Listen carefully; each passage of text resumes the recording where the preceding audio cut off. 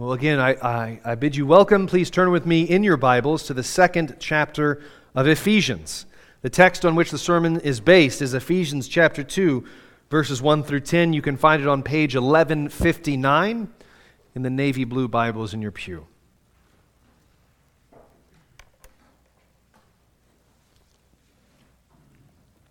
And there we find these words. You were dead in the trespasses and sins in which you once walked, following the course of this world, following the prince of the power of the air, the spirit that is now at work in the sons of disobedience, among whom we all once lived in the passions of our flesh, carrying out the desires of the body and the mind, and were by nature children of wrath, like the rest of mankind. But God, being rich in mercy because of the great love with which He loved us, even when we were dead in our trespasses, made us alive together with Christ. By grace you have been saved, and raised us up with Him and seated us with Him in the heavenly places in Christ Jesus, so that in the coming ages He might show the immeasurable riches of His grace and kindness toward us in Christ Jesus. For by grace you have been saved through faith, and this is not your own doing. It is the gift of God, not a result of works, so that no one may boast. For we are His workmanship, created in Christ Jesus for good works, which God prepared beforehand, that we should walk in them. This is the word of the Lord, and again we say, thanks be to God. Today we begin to walk through one of the most glorious passages in the entire New Testament. This is, to my mind, the most fantastic summary of the work of salvation in Jesus Christ ever recorded. Paul describes our condition before Christ, the work of Christ to bring us to Himself, and the nature of our life after conversion, all of it rooted in the grace of God. He's just described, if you recall, in chapter 1, the sovereign electing, predestining, and adopting love of the Father, that love that has put us in Christ, in the Son, identified with Him, and therefore inheriting all the blessings that are His. The Apostle Paul then, toward the end of chapter 1, speaks of the work of the Holy Spirit in these Christians, how thankful he is for it. I thank God every time. I remember you in my prayers and so on. And he closes with this glorious picture of the triumphant Christ over all the earth at the end of chapter 1. And then he comes back to his readers, as it were. He comes down out of heaven, this heavenly glorious picture of the ascended and ruling and reigning Christ, to remind them of what God has done in their own narrative, in their own lives. And you were dead in your trespasses and sins. That's how he starts.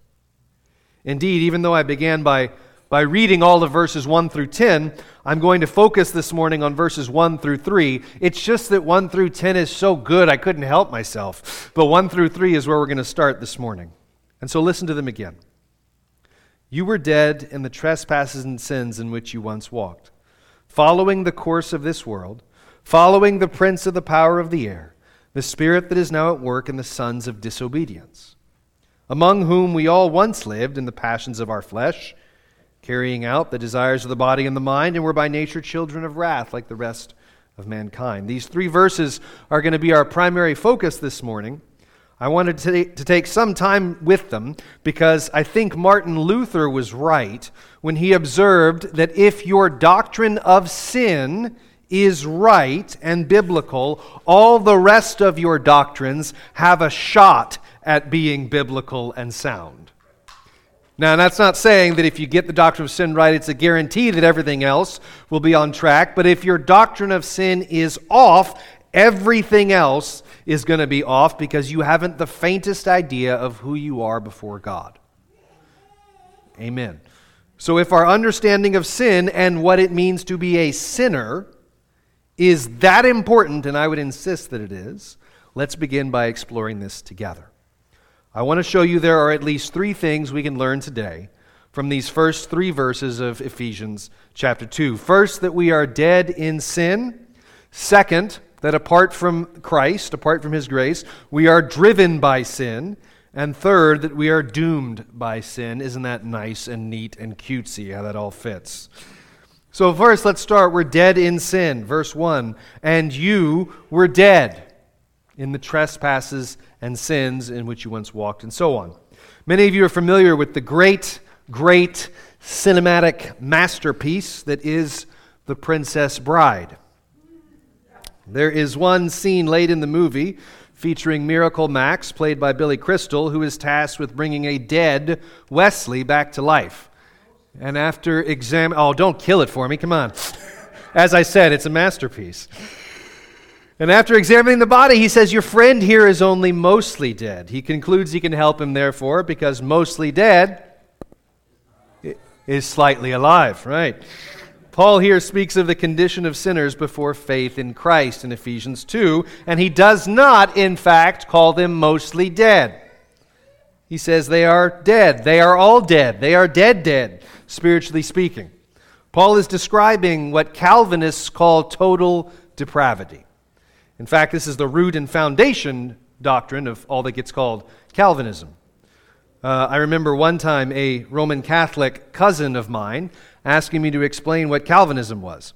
So I started by explaining total depravity.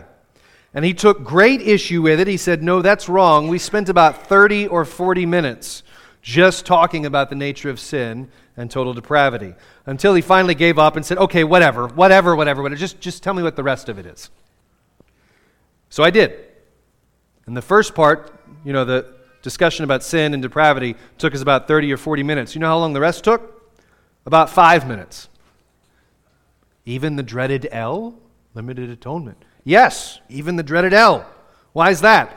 Because everything I said after that, he thought for a moment, then shrugged his shoulders and said, well, yeah, if you believe what you said about sin and depravity, that has to be true. Right? And then so from there, every other step, he was like, well, yeah, if what you said about sin is right, then yeah, that follows. I mean, obviously. He rightly understood what I think a lot of people miss, that if total depravity really means total depravity, then everything else in our doctrine of salvation does follow from that. Paul is explaining that we do nothing to contribute to our salvation, because dead men don't contribute anything to their resurrection.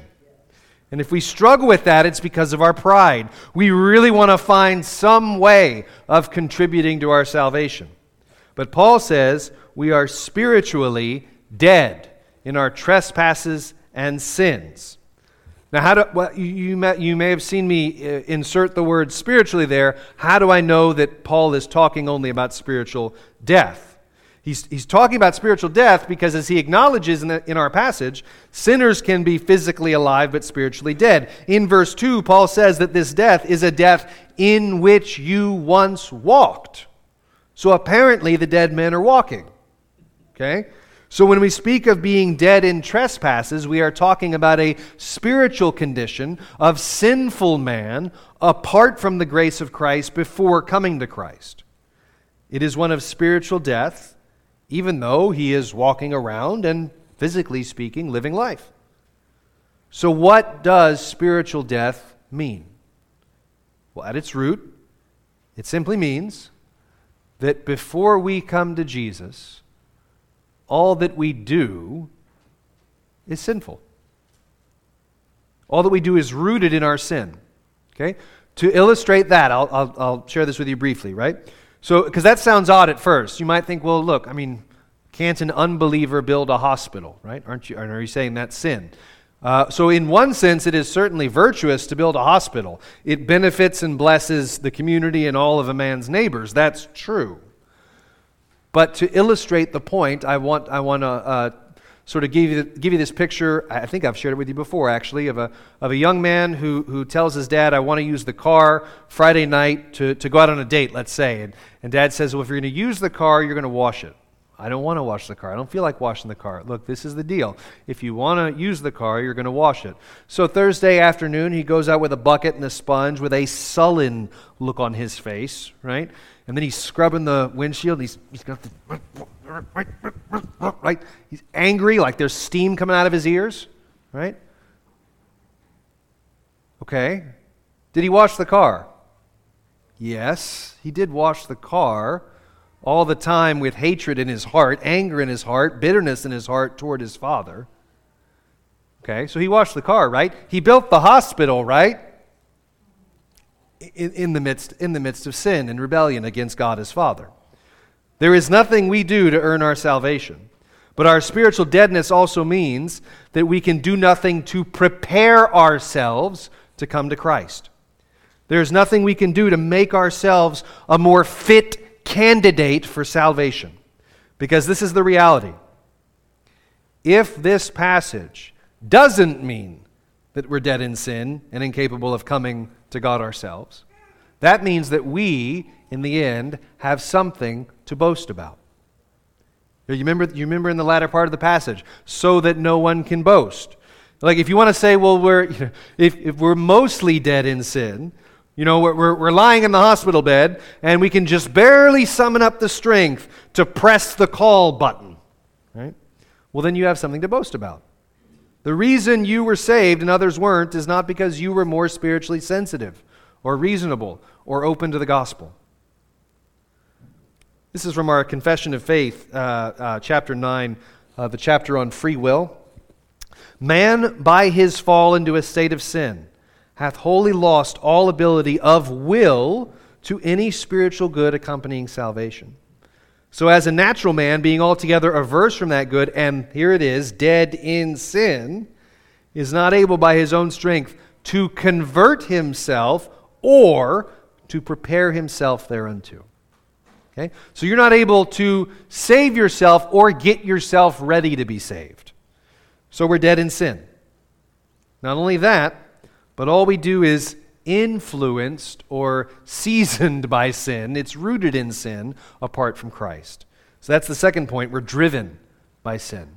Okay? So we're dead in sin, and then on top of that, we're driven by sin insofar as we live. Right? Look at verse 2. Trespasses and sins in which you once walked, following the course of this world, following the prince of the power of the air, the spirit that is now at work in the sons of disobedience, among whom we all once lived in the passions of our flesh, carrying out the desires of the body and the mind, and were by nature children of wrath, like the rest of mankind. So notice some things here. Spiritually dead people are not immobile. They go places. Specifically, they follow after the devil. Here called the prince of the power of the air, the spirit at work in the sons of disobedience. Okay? Paul then calls them back to their life before Christ, among whom we all once lived, in the passions of our flesh, carrying out the desires of the body and the mind. So these dead men walk, they live in some sense, they carry out desires. So in what sense are they dead? What does this death look like, and how does it take shape into what we call total depravity? Well, notice first that our three great enemies are present here in this text: the world, the flesh, and the devil.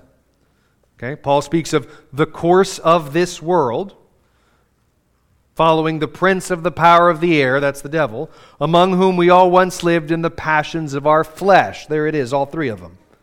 Notice, second, that our sin, if I can put it to you this way, sin grabs us by our nature. We were by nature children of wrath. What can we learn from this? Well, again, to repeat the first point, we are dead in sin, and that means that apart from Christ, here's the second point, we're driven by sin. All our actions are wrapped up in our sins, because apart from Christ, every action we take is an action amidst hatred of God, right? He washed the car, he built the hospital. This is why I said total depravity means that sin has affected all of us. And I don't just mean all the people, I mean all the parts of you. From head to toe. We get this from Paul's own language of spiritual death, because, not to put too fine a point on it, but death applies to your whole body, your whole self. And also from his language in Romans chapter 3, which is where we're going to go now. Now, I've kind of altered the format of how our scripture is going to present here, and you're going to see why as I walk you through this. So in Romans 3, Paul is describing the situation of mankind. Romans 1, Gentiles have sinned and are hypocrites. Romans 2, Jews have sinned and are hypocrites. Romans 3, we've all sinned and are hypocrites. We're all without excuse. And so here's what he says: none is righteous, no, not one. No one understands. No one seeks for God. And if you're wondering, but what does the Greek say? It says, no one understands and no one seeks for God. Glad I could help you with that. All have turned aside. Together they've become worthless. No one does good, not even one. Their throat is an open grave. They use their tongues to deceive. The venom of asps is under their lips. Their mouth is full of curses and bitterness. Their feet are swift to shed blood. Their paths are ruin and misery, and the way of peace they have not known. There is no fear of God before their eyes. It's a pretty terrible diagnosis. What I want you to notice is, first of all, well, actually, it's not on the slide there, but it is if you look in your Bible in this portion of Romans 3, you're just going to see a bunch of quotation marks, like almost at the end and the beginning of every sentence here. Apologies for not replicating it on the slide. But why? Like, why are quotation marks everywhere? Because Paul is quoting something. Lots of things, actually. He's quoting the Psalms, mostly. If you investigate your footnotes, this is what you find. That first bit, none is righteous, no one understands, all have turned aside, together they've become worthless. That's a combination of Psalm 14 and Psalm 53. Their throat is an open grave. They use their tongues to deceive. That's from Psalm 5. The venom of snakes, the venom of asps is under their lips. That's from Psalm 140, verse 3. Their mouth is full of curses and bitterness. That's from Psalm 10. Their feet are swift to shed blood. In their paths are ruin and misery. The way of peace they've not known. This is actually from Proverbs 1 and Proverbs 3. And then finally, there is no fear of God before their eyes, is from Psalm 36. What can we learn from that? That's interesting. Two things, I think, very briefly. First, notice that what all of these psalm selections, if you like, what they all have in common is that they mention body parts. Okay? That's probably why Paul is grabbing these verses from different places, all centered around this theme of something to do with sin and something to do with the body, right? So he's using the language of a body. If we can go to the next slide, please. I got a visual aid for you. So here's Paul using the language of the body, right? He starts with the throat, an open grave, and then the tongue. Sorry, you can't read that at all, but it is a quotation. It's the quotation from Romans 3.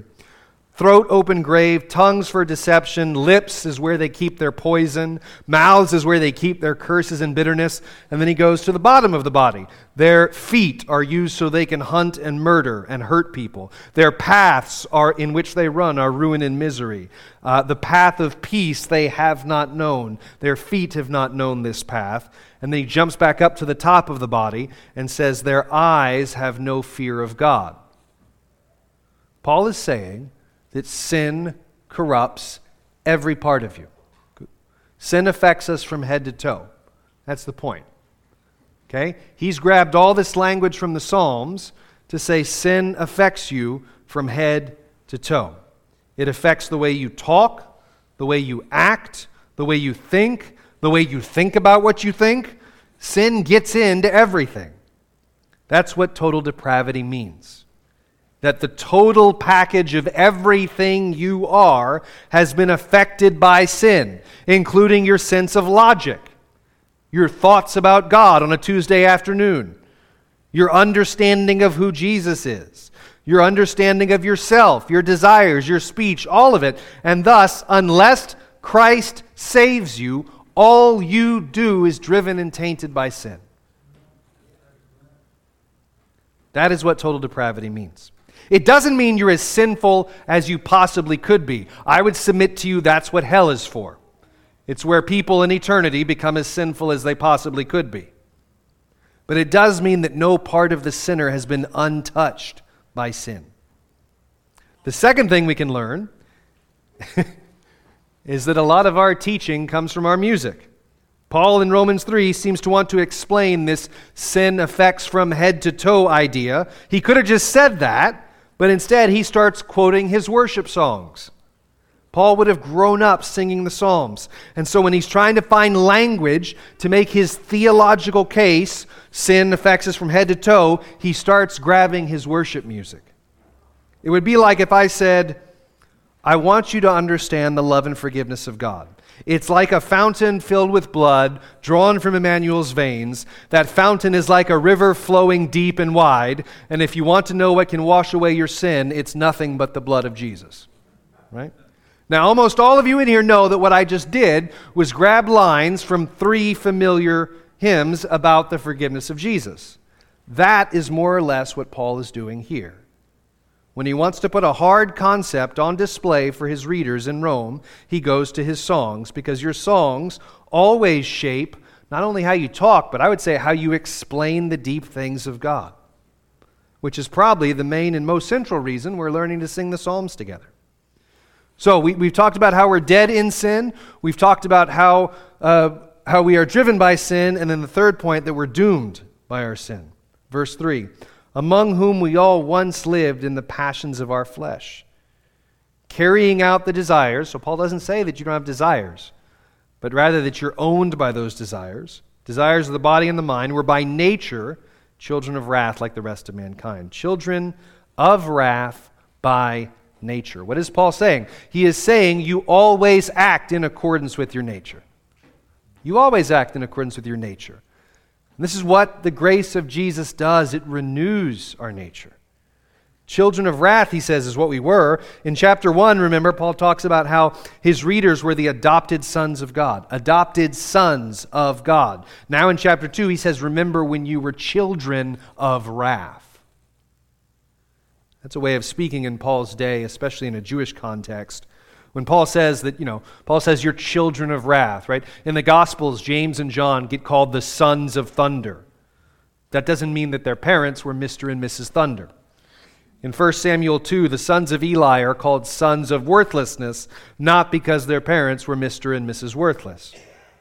Rather, the idea is that these boys seem so worthless that might actually be a worthwhile explanation.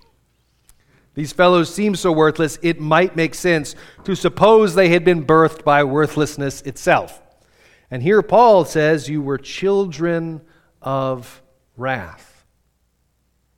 You are an angry people, angry at each other, angry at God, spurning Him, rejecting Him, mocking Him, ridiculing Him, demanding He answer all your objections, putting yourself in the place of God, shaking your fist at the heavens, and thereby provoking the anger of a righteous God.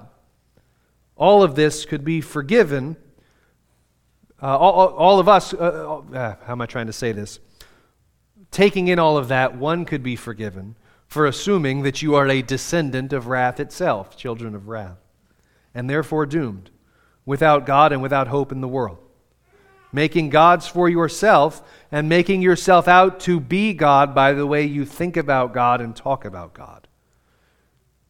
Did you know, for instance, that an unregenerate person can love the Lord? An unregenerate person can love Jesus, so long as it's a fake Jesus. Some of you are like breathing a sigh of relief. Oh, this is why we must know the Lord. If I meet a man at Tamp and Grind, let's say, and he says, you worship Jesus, so do I. Wow, great. Tell me about Jesus, friend. And he says, Jesus is the name of a root vegetable that I keep in a drawer in my fridge. And I pray to it and I worship it. I think there's been a misunderstanding. Right? But he worships Jesus, right? No. That's a silly example, but I give it to you in order to make the point. What does it mean to worship Jesus? As soon as we make the claim, we have to answer who this man is. You might have neighbors that talk a big game about Jesus, but is it a made-up Jesus? Attaching the name of the true God to an idol is pretty old-fashioned, actually.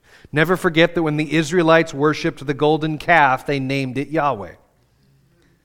We always are tempted to love a false version of Jesus, whether it's the one we make up, the one we see on TV, the one we got from some other book than the Bible, the version that we found in a song that we like, or the one who reveals himself to us by the Holy Spirit's illumination in His Word in the Bible. That's where we find our Jesus. But apart from that, apart from apart from God's Word and God's Holy Spirit, we will design new versions of the God we like better. Or we will be a bit more honest and simply despise the God of Scripture. Like Edmund, who, when he first hears the name of Aslan, he hates him. Edmund has eaten the Turkish delight. He's on the side of the witch. And the first time he hears the name of Aslan, he immediately senses that he's on a different team. That is the ordinary reaction, by the way, to the unvarnished gospel. It is hatred of God and hatred of His people. And so this is how our sin dooms us. It locks us into hopelessness and hell apart from knowing and loving our God, revealed to us in Jesus. And it tells us, the Word tells us, that apart from Him we're dead and cannot save ourselves. So is it hopeless? No, I didn't say there was no hope. I said there's no hope in anything you do. There is no hope for salvation from within. It must come from outside of us. This is the great lie of our day, right? Just search inside of yourself. Look deep into your own feelings. Search your own heart. Search your insides and you will find the truth. That's one of the worst lies you've ever heard. The reality is you will never find God inside of you. That is really good news, that you cannot save yourself, because if you have to do something about your lust first and then God will save you, you should despair. It is not possible. You cannot fix anything. You need salvation to come from the outside. And it comes from one place alone, the death, the burial, the resurrection of our Lord Jesus Christ. Charles Spurgeon once put it this way. He said, "Your heart is a walnut heart, and it needs a nutcracker to break it open," right? And what I really wanted to do this morning was bring a walnut and one of those little nutcrackers you can hold in your hand, right? And break the walnut open. I was told by a nice man at Kroger that they don't sell in-shell walnuts this time of year. But, so just imagine if I had. But think of it this way, those nutcrackers, that it's just basically like two sort of rods, and then you bring them together to crush the walnut. Think of that as almost kind of what we're talking about. One side is you must repent and believe. The other side is you can't. You're dead in your sin. And when these two things are preached together, God breaks hard hearts. And so you must repent. You must repent. I thought you said I can't. You can't. Well, you just said I can't. Yeah, correct. So do it. But you said I can't. Well, do it anyway. When this message is preached, God gives new hearts. And the thing to which you just said I can't is the thing you will find yourself doing.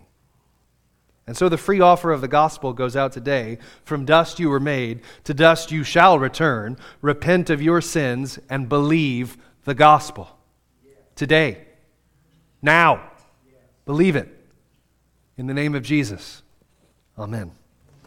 And so, our Father, we thank you for the good word that gives hope to dead sinners like us, that we'd be raised to life by your word, by the same word that Lazarus heard coming out of the grave. Not Lazarus, do some things first, but Lazarus, come forth. And so call us out of our graves, our Lord Jesus, that we might live with you today and forever. Amen.